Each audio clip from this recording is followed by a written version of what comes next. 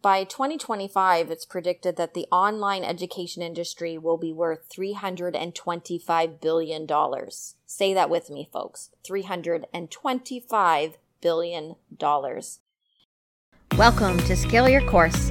If designing and delivering a scalable course has got you feeling overworked, overwhelmed, and just plain tapped out, you're not alone.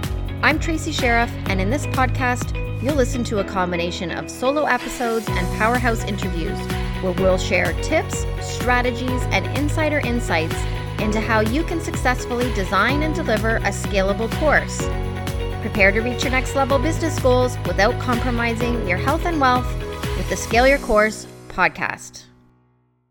Welcome to another episode of Scale Your Course. Today, I'm going to share with you 5 ways that offering a course can elevate your business and your brand. Now, this podcast episode is specifically targeted to the coach or expert who has been wondering if it's time to create that course or program that you've been dreaming about putting out into the world. Online courses have become a very popular way for coaches, consultants, and other experts to create additional revenue in their business in a variety of different ways. Some use courses as their main business model and choose to just sell a signature course that can range in price from hundreds of dollars to thousands of dollars. Others will choose to sell one or more mini courses at a low ticket price point. Or some may choose to create membership sites where they offer a variety of mini trainings and workshops on a particular topic for a lower monthly fee. Regardless of the model, creating a curriculum that you can deliver in a course or online program format has tremendous opportunity for the entrepreneur. In fact, by 2025, it's predicted that the online education industry will be worth $325 billion. Say that with me, folks. $325 billion. Even though there was an obvious surge in the popularity of online education in the pandemic, the industry shows no signs of slowing down. And that's really good news for course creators. In fact, it's really great news for course creators.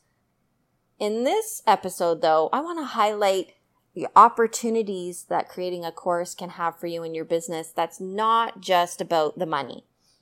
Having an online course in your business can elevate your business and your brand in ways that maybe you haven't considered, and I want to share those with you. So here's 5 reasons why you should consider creating a course beyond your pocketbook. The first is raising your authority.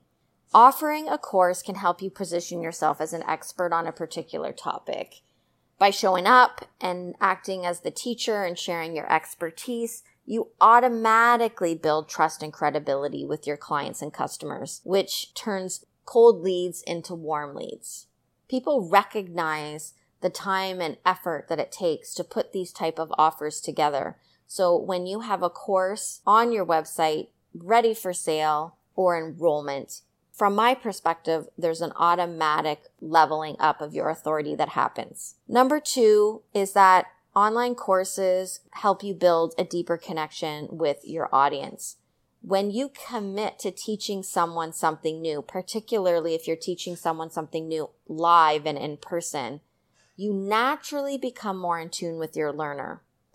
You'll gain valuable insight into how you can better support them, which leads you to being better able to offer them what they want instead of what you think they need.